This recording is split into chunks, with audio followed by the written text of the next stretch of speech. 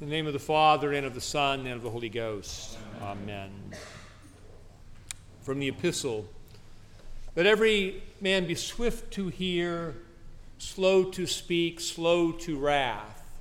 For the wrath of man worketh not the righteousness of God. Most of us understand the danger of anger. We do stupid things when we get caught up in fits of rage. But is all anger bad? Can our anger be righteous, at least on occasion? Are we sometimes angry about the right things? If someone wrongs us, isn't it right to be angry about it? There are several reasons that our wrath falls short of God's righteousness, even when it appears to be justified. We can list a few. First, we are more concerned about the personal slight than we are about the overall injustice. We are angry not really because somebody offended God or did not honor those made in God's image. We are usually angry because someone offended me. Second, our anger is inherently vengeful. We don't necessarily want the objects of our wrath to be converted and saved. We want them to pay. This tendency is illustrated by the prophet Jonah. God told Jonah to preach to the people of Nineveh, an enemy of God's people.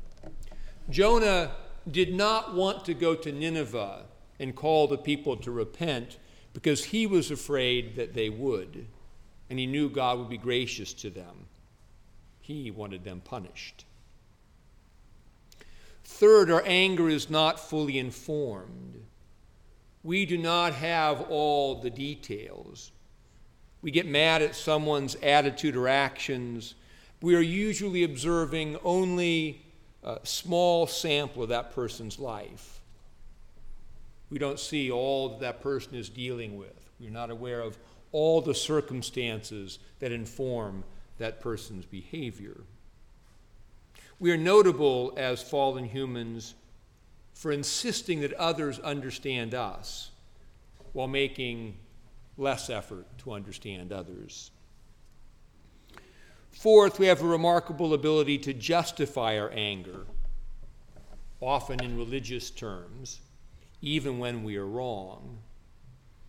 A good rule of thumb is that the more effort we spend justifying our anger, the less likely it is to be actually righteous. For these and other reasons, our anger falls short of God's righteousness.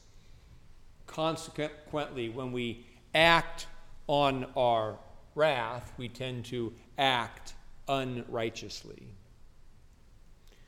The wrath of man is inherently impatient and impulsive. God is inherently long-suffering. Jonah complained to God, quote, "I know that you are a gracious and merciful God, slow to anger and abounding in loving kindness, one who relents from doing harm."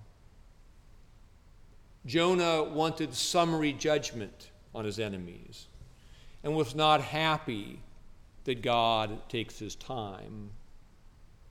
This is frequently our complaint about God's justice in the world.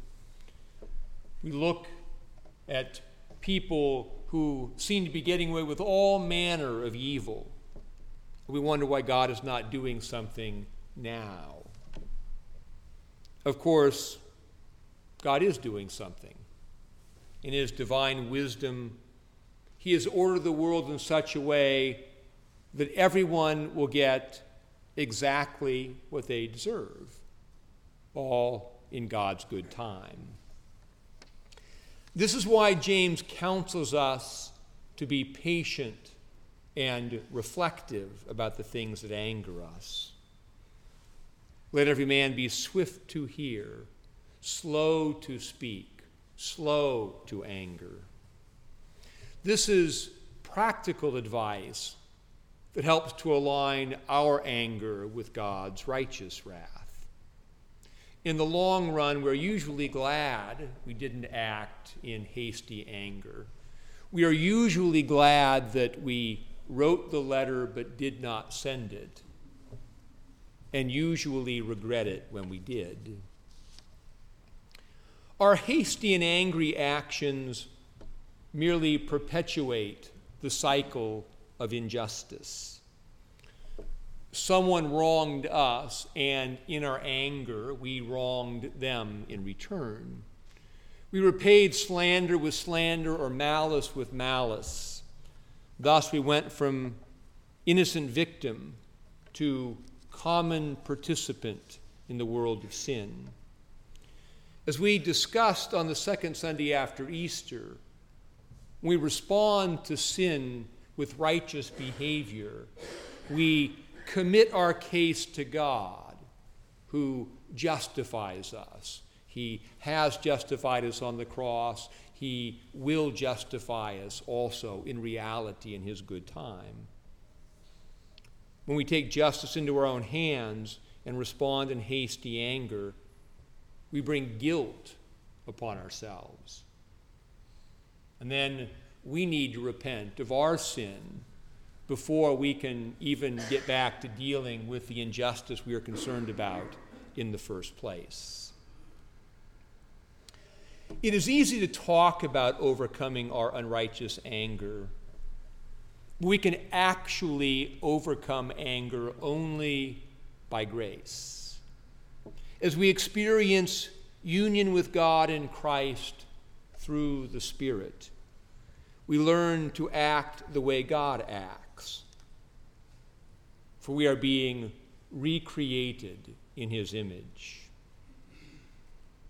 St. James writes, quote, "Of his own will he begat us with the word of truth, that we should be a kind of first fruits of his creatures." This is a reference to the experience of baptism and conversion of the heart by which God changes us.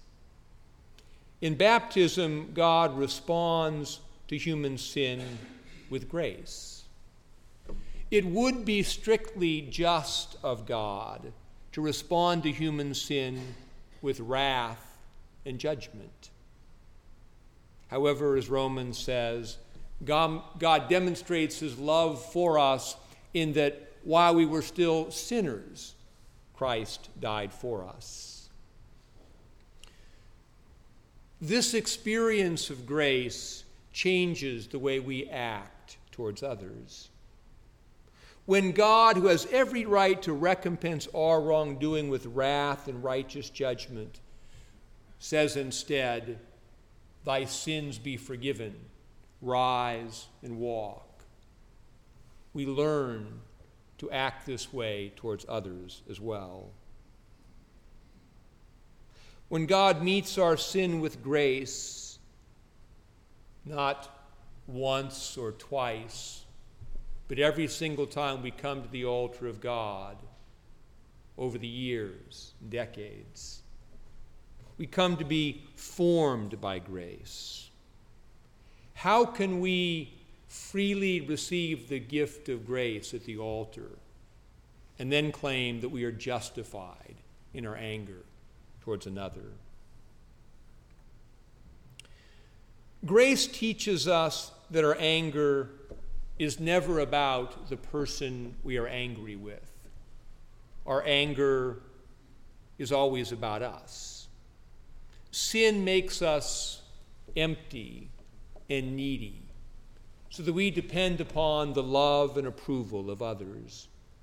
When we do not get that love and approval, we get hurt and angry. How dare you do that to me?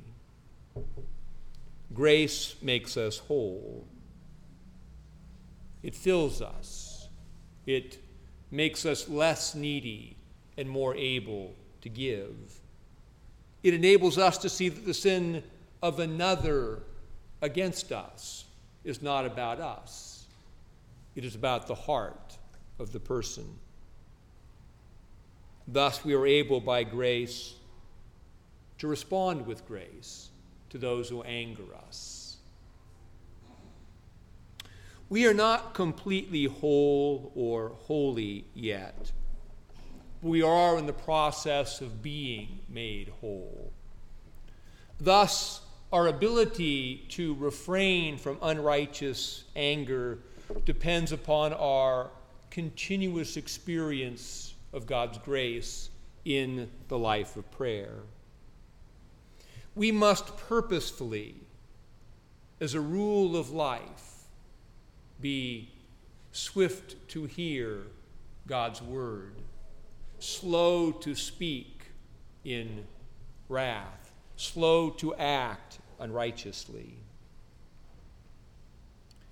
The gift of grace makes us a kind of first fruits of God's creatures.